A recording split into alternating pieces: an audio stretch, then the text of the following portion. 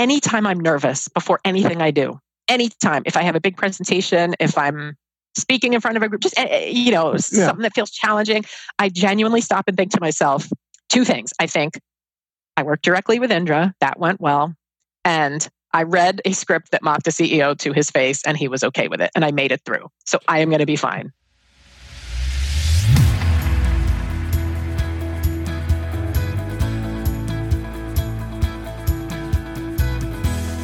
Welcome to Improv is No Joke podcast, where it is all about becoming a more effective communicator by embracing the principles of improvisation. Your host is Peter Margaritis, the man whose name is pronounced like a cocktail, but spelled like an inflammation. Peter is the self-proclaimed Chief Edutainment Officer of his business, The Accidental Accountant. Peter's goal is to provide you with thought-provoking interviews with business leaders, so you can become an effective improviser, which will lead to building stronger relationships with clients, customers, colleagues, and even your family. So let's start the show. Welcome to episode 90, and my guest today is Laura Stahl, who's a talent development consultant at Ernst & Young, and she has a fascinating perspective on how to develop top talent within your organization. I'll give you a little hint. It has to do with her background in improv. So without further ado, let's get to the interview. Laura, thank you so very much for taking time out of your day to be a guest on my podcast. Thank you so very much. My pleasure. Happy to be here.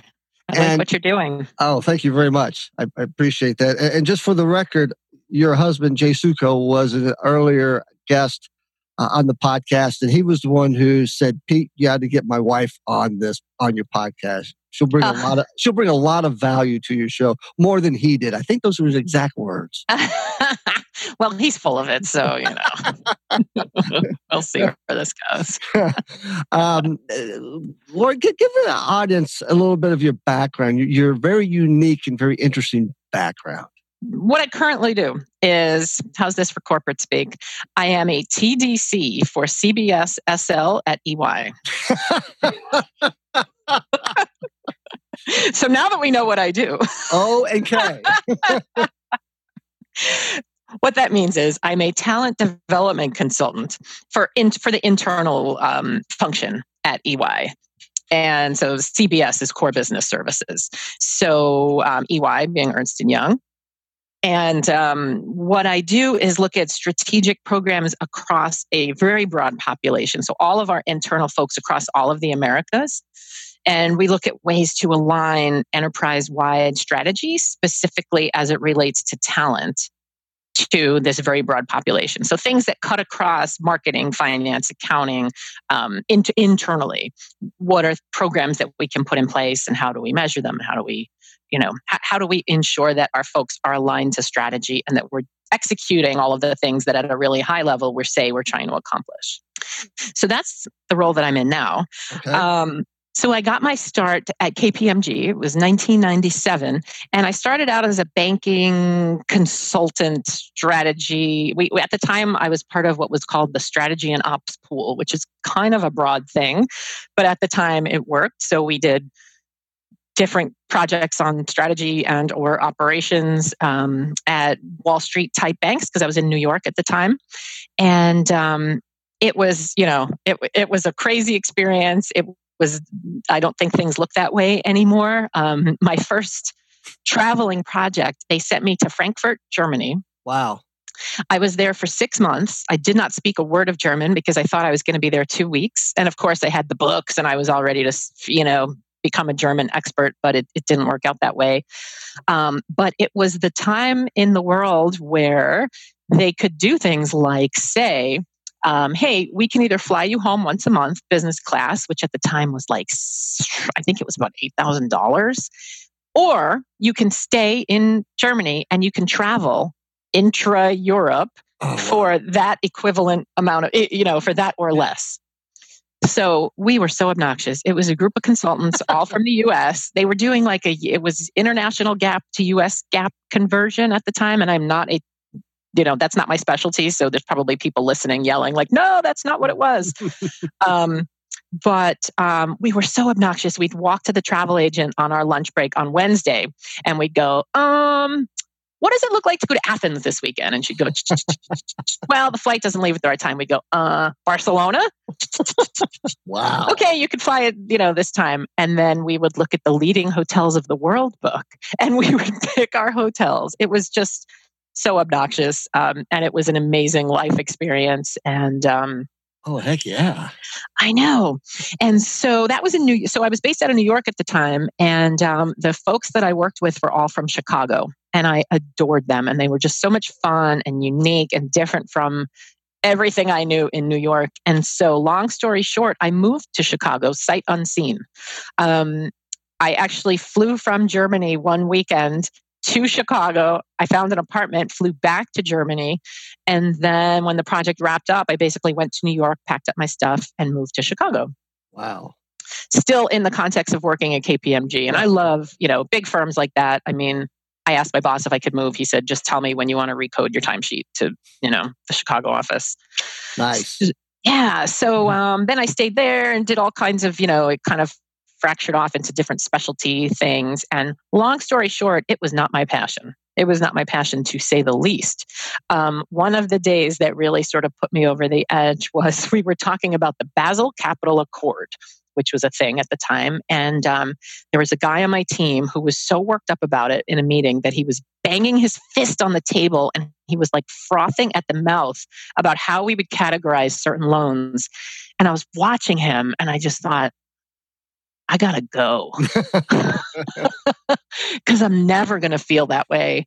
And good for him that he does. And I got to find something that I feel even, a tenth of that passion for would be a good thing. So as I was feeling that, I said, okay, I'm finally grounded for a while. I was on a project that was based in Chicago. So I had some time, to stay put because I was traveling quite a bit when I was there. And I lived up the street from Second City. So, well, let me back up. First, I took a pottery class. And I hated it, hated everything about it. So boring. My friend and I just laughed through the whole thing and didn't even finish it. And that was kind of like the first, hey, let's branch out and do something fun. So pottery didn't work. Second City was up the street. So I took a class and it was amazing. It was just, it lit up my life. Brian Posen was my teacher at the time. It was, he was just, he was my first teacher. Was he? Yeah. Oh, he is like, if you want to have a great first teacher, right? If you want to get hooked, yeah, he did a really, really great job. So then what happened was, kind of taking you along on this journey here. I got sent, I thought I was going to stay put. I was working at the Bank of Montreal. Well, I was working at Harris Bank, which was owned by Bank of Montreal. And then suddenly they said, no, you guys need to go to the mothership. So you have to go to Bank of Montreal to finish this project up in Toronto. Luckily, Second City had an office or whatever, a branch up there. And I begged and pleaded and they said, okay, you can continue, you can take level 2 up there. Loved it. Great experience. So I kind of did the 2 up there. I was in Second City. I was, I was banking by day, playing at night. I, in that process, learned that I am not a performer. I do not have the gene that makes someone come alive on stage. It's just not my thing. I can present. I have no problem. I think I'm, decent at being on a stage, not in an improv context. But what I observed was that when we started having student shows, the rest of the class was freaking out. They're in the back of the room, they're backstage, people are panicking, they're sweating, somebody threw up, they're, just so nervous. And I was just kind of like, dudes, it's our friends out there. Like, relax, what's going to happen? Curtain comes up, these people come to life, I shut down. Oh. It just, there was a time where I was on stage and there was laughter of some kind. And it just doesn't work for me. I'm looking around on the stage going, what's happening? What are they laughing at? Like, is there someone behind me doing something? I don't understand what's happening. And a friend who was in the audience said no, that's like applause. That's what you're going for. That's people laughing at your performance. And I just was so uncomfortable with it. And it was insight for me that, okay, it's a gene, it's a thing, it's a either you have it or you don't. And so I was fine. I wasn't really aiming to be a performer. For me, it was really about the play. And I saw it changed the way I showed up at work. And I was perfectly fine, just taking classes. And let me think, where did I go next from there? I ended up meeting my husband, who is an improviser. He is a devoted improviser, Jay Suko, who you had on the podcast and you mentioned earlier. And he was really the one that pushed me and said, like, how long, because at that point I was just so miserable. I was doing the consulting thing. It just was so clearly not for me. And he said, how long are you going to do this? Like, what's your end game here? How long, like, what's it going to take for you to leave or do something different? Is the money really worth it? Are the frequent flyer miles that enticing to you that you're going to stay just because you like having executive status on, and that really kind of, I left. I bowed out. It was time. They sold a big piece of work. I was going to be going to New York for a big project for at least a year. And I signed off and I said, you know what? I'm going to go try something else. I don't know what. So it took about a year traveling, burned off the frequent flyer miles and the hotel points and all that kind of stuff. We got married. Then I took a job. I thought, they always say, follow your passion, right? Right. So I love traveling, right? I was 1K on United. That was, it was a big deal. So I said, well, why don't I work in travel? I work in the travel industry. And United at the time was hiring outside people to come because it was right before they cut everybody's pension. And they were trying to they had the right idea. They wanted to bring in outside people and new ideas. Once I started working there, I saw why. I joined that. I got a job as a national sales manager for their international tour operations. So it was kind of like managing accounts at a really, like managing them from the center. And then there were salespeople on the ground and on the road who did the actual sales stuff. United was an incredibly, what's the word I'm looking for? Terrible company to work for at the time. I don't think they've changed very much from what I've been able to ascertain. I'll tell you what put me over the edge with that job was there was this big data project. There were all these old tickets that needed to be reconciled, and it was just this, it was like this ongoing problem, and it was literally like hundreds and hundreds and hundreds of things that needed to be cross-referenced. And the solution at the time was, hey, we're going to take these two people and put them in a room and like lock the door. They don't have to do their regular jobs, and they're going to sit there and cross-reference stacks of paper. And I said, well, hey, I know that we have a source file that has all of that information on both sides of the transaction. So what if we did a VLOOKUP? And my boss just looked at me and looked back at the group and just continued the conversation as if I never said that. And they didn't do a VLOOKUP. They locked these people in an office for, probably a closet actually, for whatever amount of time. And I left. That was not the place that I really saw it as like my career will die here. This is where this is just not like, I felt like I was kind of more on the front side of being in good business, and being there felt like it was really going to take my career back a very long time. So did the bold thing there. And on the way out, my husband said, when are we going to start a business together? Let me back up now. So so actor, does a lot of corporate work, and I would read scripts with him. So he'd be like memorizing lines, and I'd read stuff with him, and it was corporate. And I'd read these things and go, did actors write this? Because I don't think this is how it really works in the business place. This is just like an actor thinking that this is what work looks like. So it kind of got me thinking like, hey, there's an opportunity to be a little more real. Yeah. And what I saw really wasn't connecting from a business perspective. It was really more like, how do we just come in and be funny at a big sales conference or whatever? Or how do we, say that improv is like business, but really it's just us pushing our agenda, or it's just us trying to make a couple extra bucks because we know the money's on the corporate side. And that, he and I had been talking about that for a while. And I was thinking like, man, there's just an opportunity to do this so much differently that I think people would love. So I left United. I was literally driving home from Schaumburg, and he said, what are we waiting for? And I said, you know what, let's do it. So I went home, started a business plan, And in a couple months, we landed our first client, and that was Indra Nooyi of PepsiCo, who's their CEO. And at the time, I think she was the fourth most powerful woman in the world, ahead of Condoleezza Rice. And we got her, we got that work through a phenomenal meeting producer who saw what we were doing. Her name was Robin Wetzel in Focus Events in Skokie, Illinois. I am forever indebted to her. She saw the plan that we had put out. I reached out to her. She was interested, and she said, I have some really high level people who might be interested. Wow. Yeah. Wow. She actually called me up after a meeting with them, and she said, let me ask, do you guys do experiential learning? And at the time, I think that was kind of newer. And I said, uh-huh. And I started Googling, what is experiential learning? That's entrepreneurship. Of course we can. Right. Now, what is it exactly?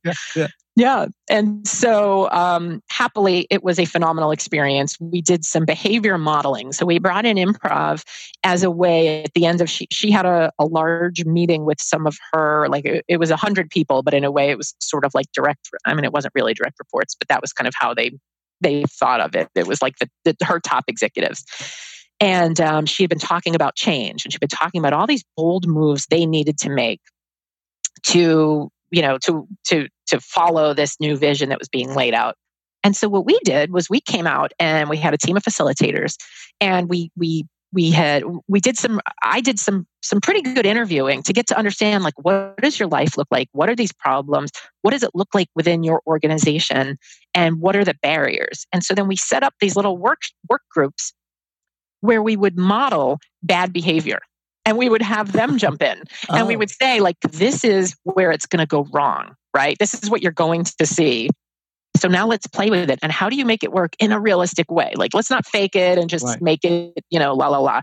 But for real, challenge each other. And we had them role playing with each other and doing these bad behaviors or these old ways of thinking, and help them think through, how can I be really equipped when I go back to my desk to bring this to life on my teams? Yeah, so that was our first project. We did a number of other things with Pepsi. Then we started working with McDonald's. We worked with a guy who had just come over from the UK. His name was Steve Easterbrook. We didn't really know much about him, just that he had come over from the UK. He's their CEO now. We worked with the CEO of Tenneco at the time, which was the most amazing experience because we wrote this one was for fun. This was in the evening after a big meeting. It was like just kind of like a fun thing. They wanted to do kind of like a riff on company quirks. And so we wrote this script, and they really wanted to humanize the CEO because he was super, he was a unique character, and he was sort of branded as such in the organization. And everybody knew he was, he just had a unique personality. So we tried to sort of humanize him with his approval, and it was his communications director who brought us on board and was like, push it, go, do, have fun with this. So then we didn't realize it, but we show up one time to go through the script, and they said, oh, it's going to be you and Mark. His name was Mark Frizora. I think he might be the CEO of Hertz right now, or he was for a while. They said, it's going to be you and Mark in his executive boardroom. You guys are going to read through the script for him. So it was me and Jay, my husband, and we had this script that mocked this man. I'm not an actor. And we had to read through it in front of him. He sat there with a flat face through the entire thing, no emotion. When we were finished, he gave us notes that pushed it further. Oh, really? Yeah. Oh, that's great. Wow. I mean, if there was ever I genuinely use that. I carry that forward in my career. Anytime I'm nervous before anything I do, anytime, if I have a big presentation, if I'm speaking in front of a group, just, something that feels challenging, I genuinely stop and think to myself, two things. I think, I worked directly with Indra. That went well. And I read a script that mocked the CEO to his face, and he was okay with it. And I made it through. So I am going to be fine. And he liked it so much, he added more stuff to it. It was fun. So yeah, it's just so, to me, it was such a great experience because these are kinds of things I never could have done had you stay in the big corporate structure, right? Like the fact, when you're part of a big company and you're a senior consultant way down on the rank, nowhere near a partner, you don't get access to a CEO. I mean, most partners don't get access to that level of CEO unless they're, the global account, whatever. So it gave me a confidence, and it really gave me sort of like an insight into how powerful this stuff really was, and how much could really be done with connecting with people. And what I found, it was so interesting. I really thought that we were going to get started and do, when we started the company, I figured, we're going to do weddings and bar mitzvahs for the first couple of years while we kind of build up our base, right? Right. And I mean, I didn't plan for success because I had no idea. I couldn't have never defined that as the vision. It just, I guess we put the work in to get it there, but it's just tough. It's interesting as an entrepreneur to see that happen and to observe it and to say like, wow, this didn't go the direction we thought. When I was sitting away, writing this business plan and had I known where it was going to go, it just would have been a different. I don't know. It just blew my mind. It was crazy. Wow, to start a business and as it reads on your LinkedIn page, created corporate learning experiences using improv and theater to drive behavior change in global organizations. Your first client, you're starting, you're an entrepreneur, you're ready to do this. You just left probably maybe the worst job you've ever had, and you land Pepsi, and then it just went up. That's a wonderful story. I still can't believe it's me. I still can't believe that's my experience. It was wild. And just to even further it a little bit more, it was Pepsi, Kraft, McDonald's, Yahoo, AT&T, that we worked with. So great experience. And it's also incredibly stressful to try to run your own business. The big thing was how do you work both on your business and in your business? And the big shift, right? The big shift needs to be, do you work less in it and more on it? And that made me very uncomfortable. I really liked the work I was doing. I really had a special skill set that I didn't know that I had about writing corporate, writing sketches and designing these programs and bringing the learning into play. And so we reached a decision point. It was like, okay, we're at capacity. Then the economy changed. It was 2007. Things got rocky and wild, and things did not look as successful during that. It was a stressful, lean time. Right. And I looked at Jay and I said, I got to go back. This isn't for me. I need the safety of a warm corporate blanket. And this is not doing it for me. We also didn't have the Affordable Care Act at the time. So we had no health insurance. And, we wanted to have kids, and it was so out of the question. Interestingly, I didn't put this on my bio, but I was featured in the Wall Street Journal above the fold in a big thing with picture and everything for making that transition. They reached out, again, through our network, somebody kind of found us and they reached out and said, we're doing this article on whether or not when the Affordable Care Act comes into play, are we going to see a mass exodus of entrepreneurs who took corporate jobs who now want to go back because they can, because of insurance.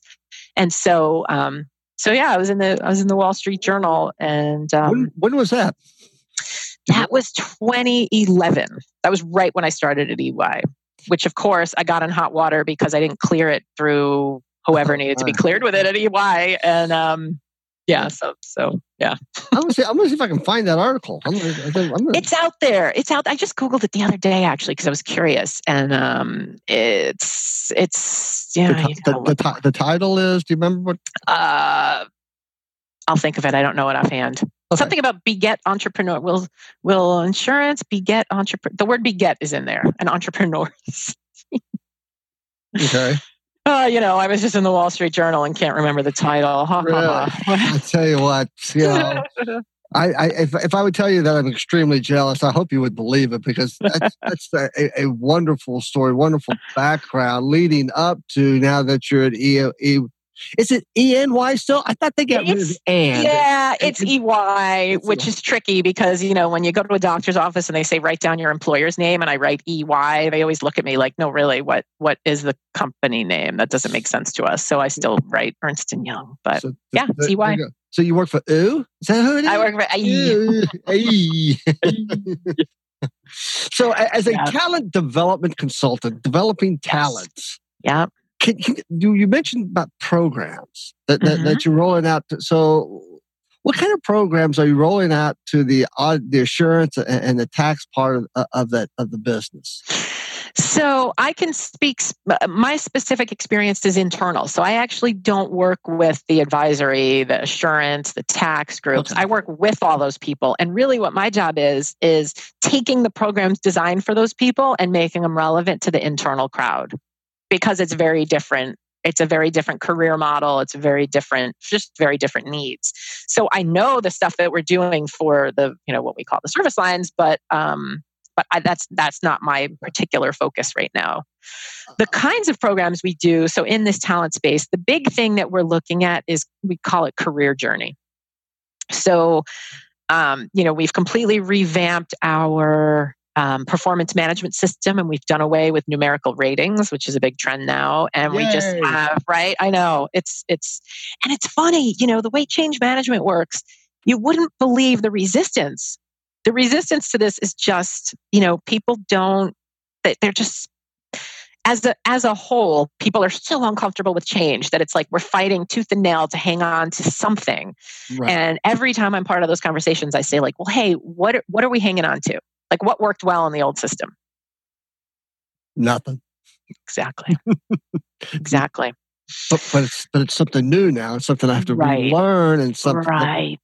Right. And I'm going to point out all the problems. And that's just, I guess, human nature. That's why we have change management.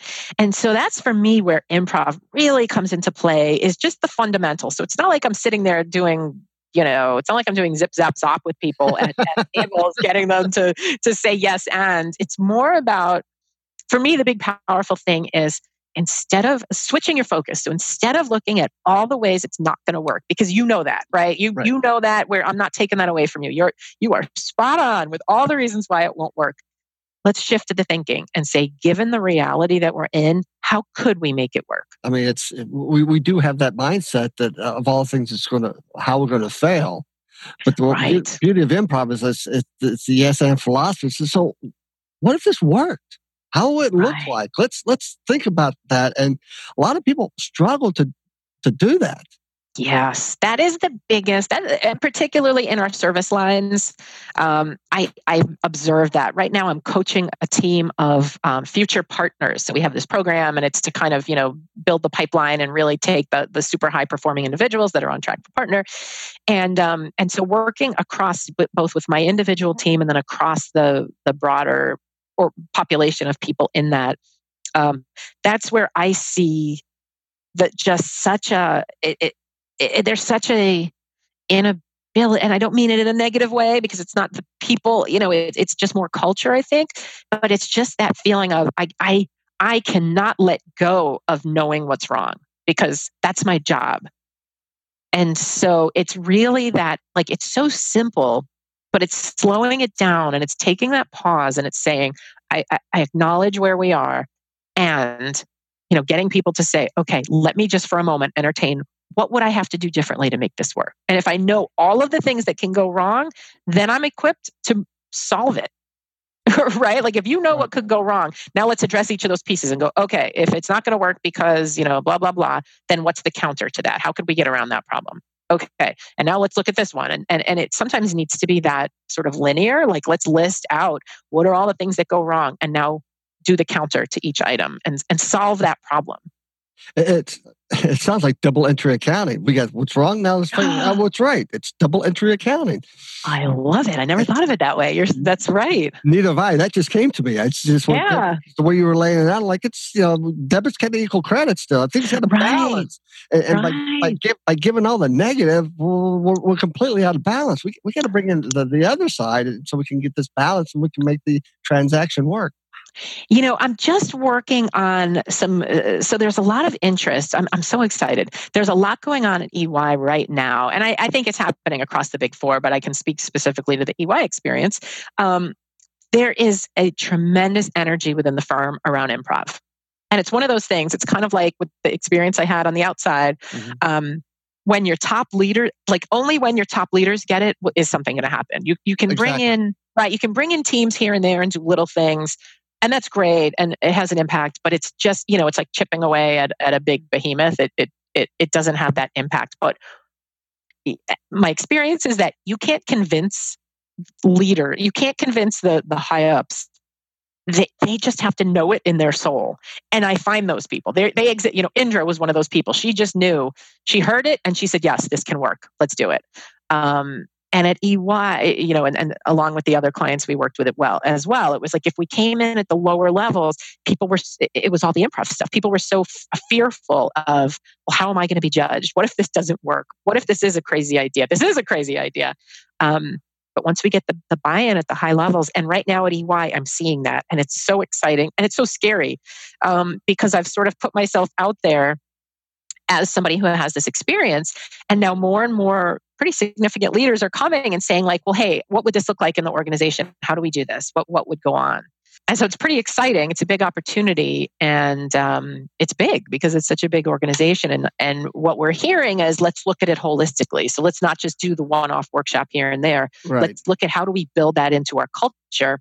In part, I think, because I think what's turning the tide is that in this face of disruption and the need for innovation and all this sort of stuff, we've got the need to be agile and the need to be present and have a strong presence and the need to have vitality in your leadership style.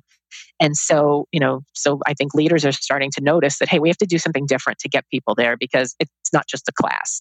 It's not just say it and they'll start doing it. It's how do we get, in an experiential way, how do we bring people along on that journey? And that's wonderful. I mean, I've been fighting that battle of convincing it is something very positive in the business world. It's a technique, it's a tool, it's a philosophy that we can actually make change. We can change. We will change. We'll come out better. And as Jay put it, you don't run away from the fear. You follow the fear into that unknown. But the one, like you said, if they get it, they get it. And a lot of times when if they see the title of my book or they'll hear improv, first thing they think of is Drew Carey. They think of stand-up. They think of comedy. They think of silly. And some people you'll never convince them that it's nothing other than that.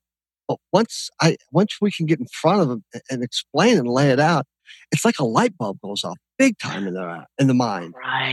Right. Yep. And in today's disruptive world and with the increased use of technology, I think those who are in the profession, the accounting profession, those they call them soft skills. But they're pretty hard to master, as I like to say.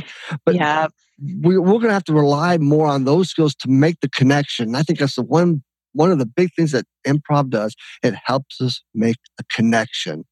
And it's all about building relationships and how business grows and how profitability increases. And improv is such a key component in that. God, you can't tell a guy ain't passionate about it, do you? Can you? and I love it. And I was listening to several of your podcasts, and I was hearing a lot about how accounting is changing and how accountants need to bring. It's no longer about the do. What was it? I heard someone say it's no longer about the do. It's about the application, and it's about like bringing value beyond. It's not about sitting there doing the accounting work as much as it's now going to be about insights and what do you bring beyond just the doing part. Right. And that's where I think as we look at that transformation of that business, that's where something like this is so essential because you can't just, right? Like people aren't going to just pivot and get that and start doing things differently, particularly when you look at the skill sets and backgrounds of folks that tend to be in that kind of, in that industry. So I love what you said before about the debits and credits. I'm going to steal that and use that as I'm socializing this through EY because it's so important that I think with improv, that we lead with the business case and that we lead with the why and the what that comes out of it. And, it was funny when we did our stuff on the outside, I always just call it the outside, but the world, we did the opposite. We would come in and our approach was more about, let's just hit people right off the bat with, hey, we're going to do something different. Everyone up on your feet. Let's go. And then we'd get them right into exercises. Right. And then afterwards, we would we would make the connections and the do the debrief. And what I am, I think the way things are going now, we just need to set up front. We have to do the business case. We have to look at it the way we would do any slide deck, right? Going in to be persuasive about something. It's got to lead with, here's value, here's purpose, here's what we can get out of it. Think of it like the double. I'm going to use that. Think of it like, we've outlined all the no's. Now let's look at the yeses. And the other piece is, and thinking back to that team that I'm working with, is how do we help people be uncomfortable in front of clients and not only survive, but thrive? And how do we shift from having to know all the answers, have all the information, stand there and tell? How do we shift to asking the better questions and being comfortable that we don't know what's going to come from that? Right? Like when you open up to questions, you just lost control in a way, because now it's whatever the other person says. But that's what we need. We don't need to be, accountants that just tell anymore. It's really got to be that open to that dialogue. Well, then I'll just say that, if we bring it back to improv and the skill to do it is become, one, better listeners, and with the whole concept of listening to understand versus listening to respond, and parking whatever agenda that we have, just putting it aside and just ask questions and have you thought about this? Well, I read somewhere about this, and just keep pushing that conversation forward through active listening. But a lot of times there's so many barriers to listening, one being our own agenda, our own biases, our own ego, that we don't listen. We're just telling and shoving. I think that's the skill set that has to be learned and enhanced, because it's not something that it's taken me, I don't know how many years. Once I realized I was a really poor listener, I would interrupt and I have my own agenda, and it's taken a long time. But I work on it every single day to become a better listener and try to understand and find out what that real need is. Because when a partner or a client or whomever says, I like to ask them a question: what keeps you up at night? And then let them talk, and then ask it, because that first, my people are keeping me up at night, or Sally. Sally's keeping me up at night. I thought your wife's name was Mary. You know who Sally is. Same as last year. But it's just following up and asking those questions to dig in deeper to get to what the core is. That's the skill that improv really brings in, and what we really need in this disruptive business cycle, business climate that we're in. I couldn't agree more.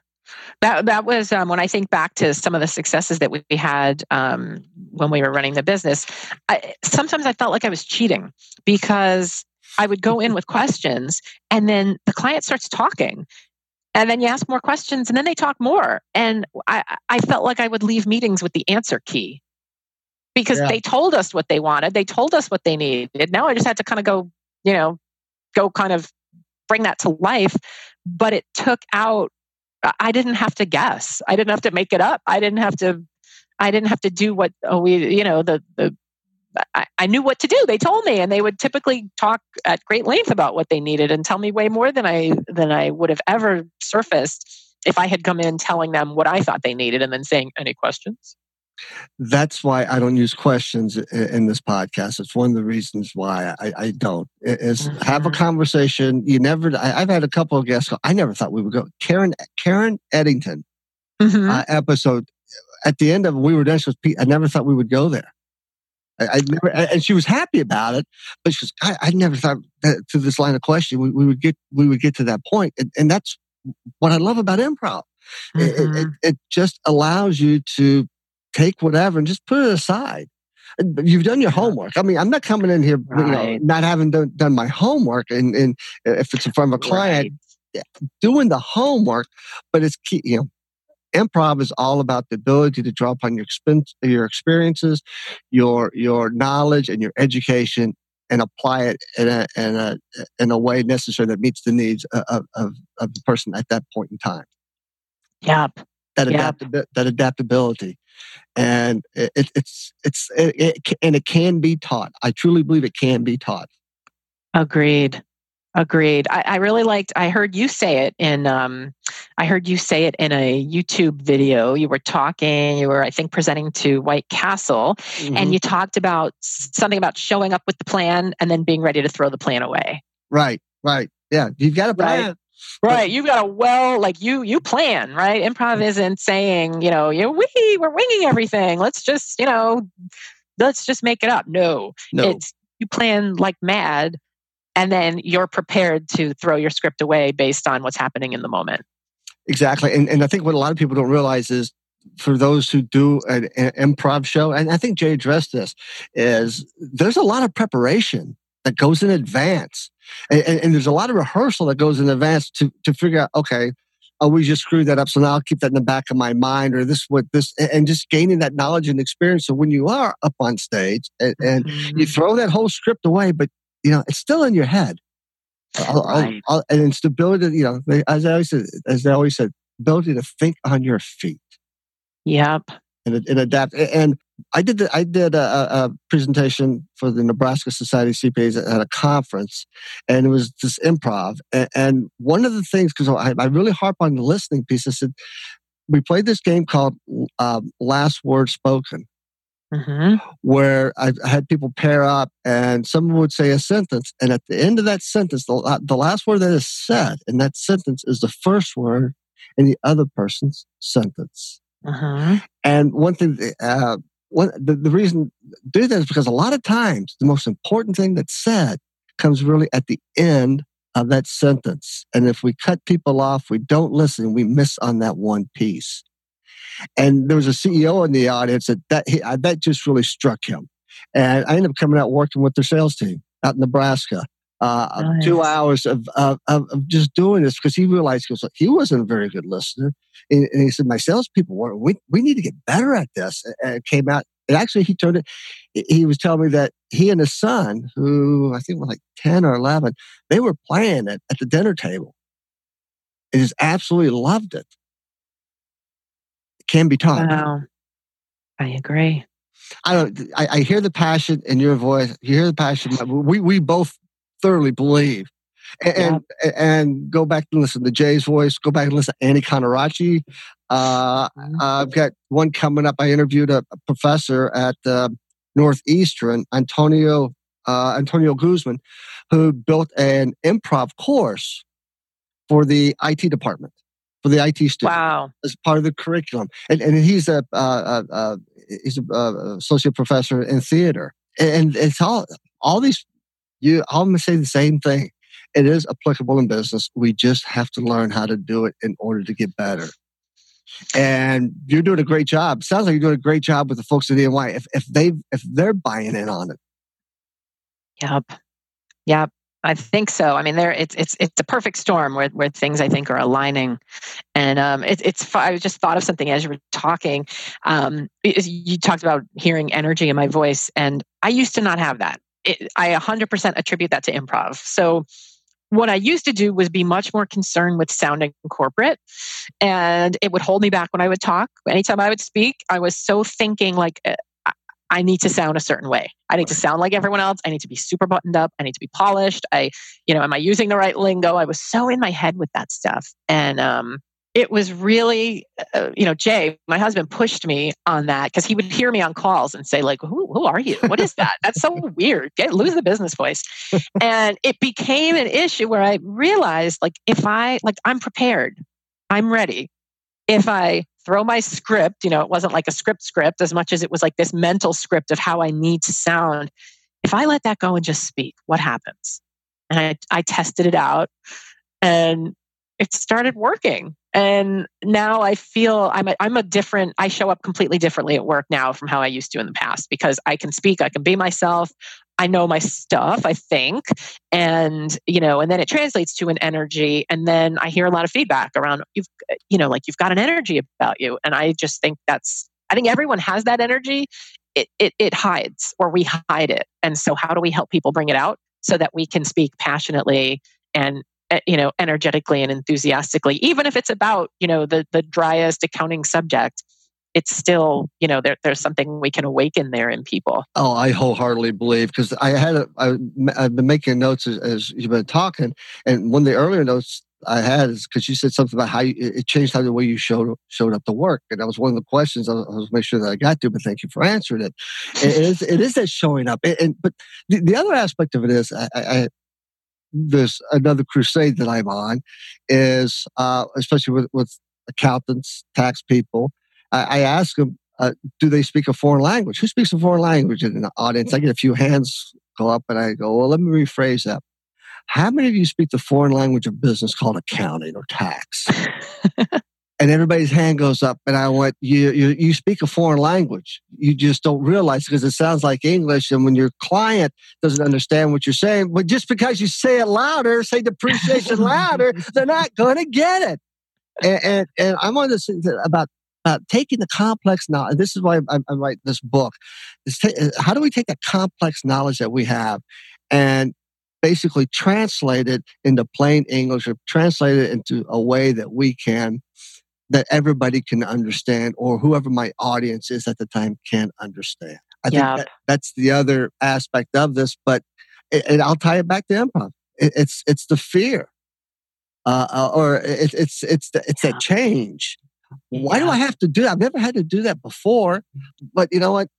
We're going to have to do it, as if, as I said, we're not going to be ticking and tacking and doing that. If we're out there doing more of the consulting relationship building, the advising, the future, we have to take that complex stuff and just translate it and make it something that everybody can understand. And it can be done. It takes time. It takes creativity. And I will attribute all of that to my being a student of improv for over 20 some odd years. So there's something to think about as you're developing these programs and stuff, and talking around EY, these challenges that the profession is facing, and how do we evolve into the new CPA, the new accountant, the new assurance, and even from an internal, the product lines and services and so on and so forth.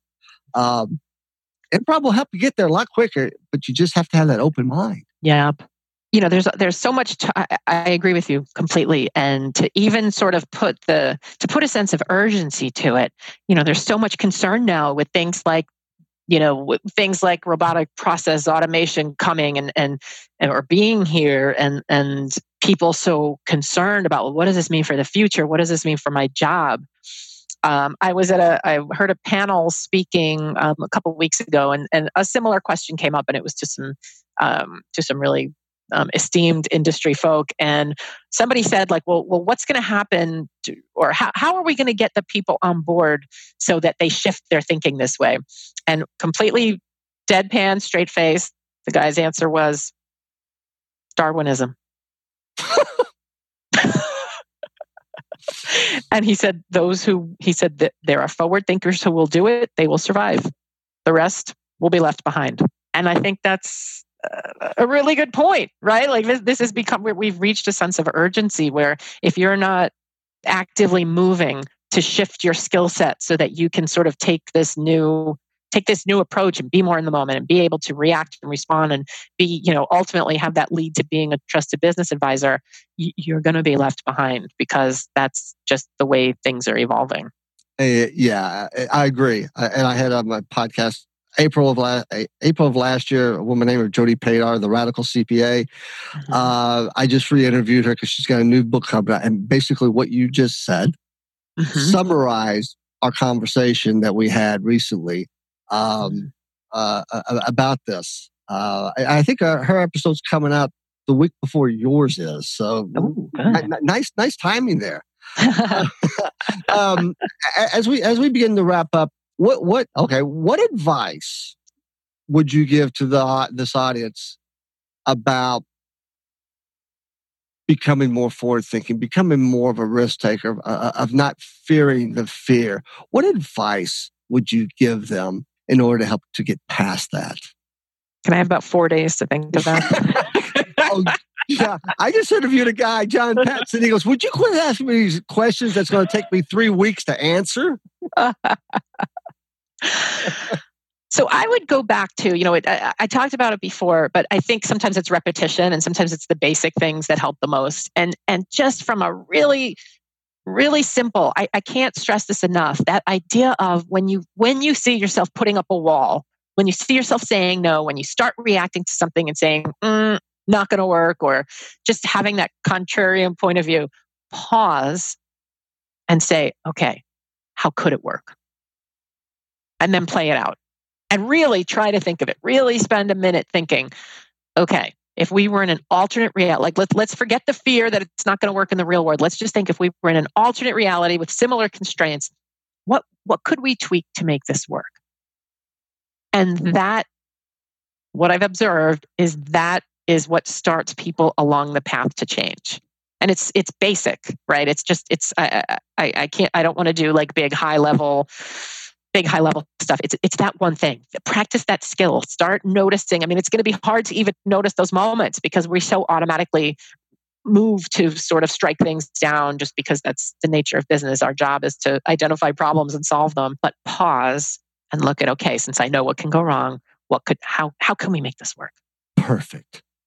If you could see, the hair on my arms are standing up straight. I've got goosebumps because you just summed it up. I mean, bravo! That was like Guy Fieri. That was spot on. Wow. Well, it's teamwork, right? You set me up with a question, so then I was able to. With improv, we talk about set the partner up so that they can do you bump to them so they can spike, and exactly. So.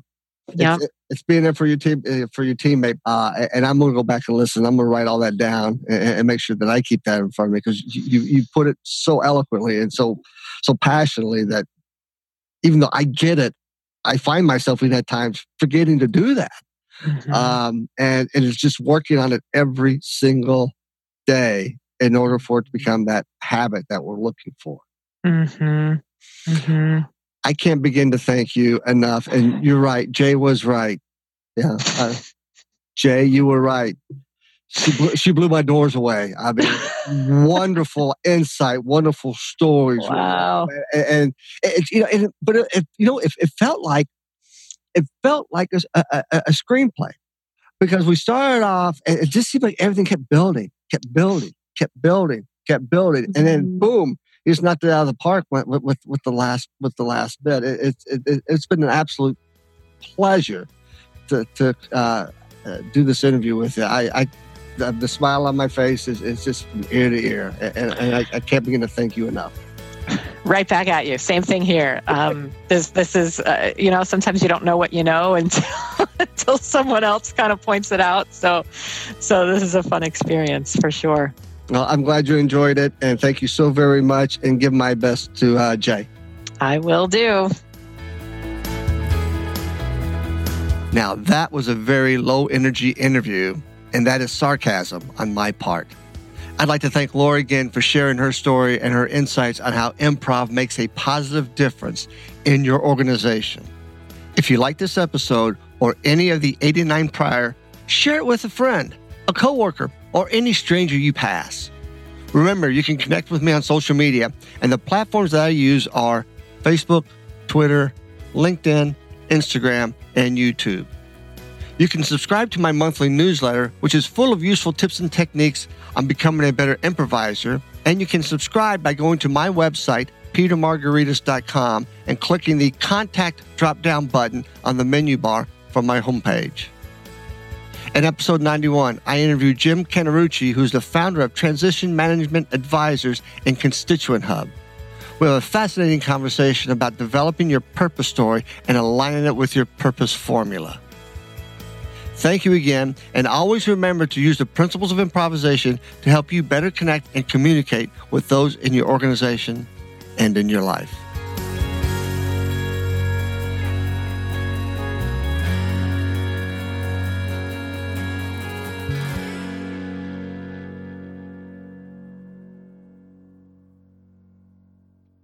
This podcast is a part of the C-Suite Radio Network.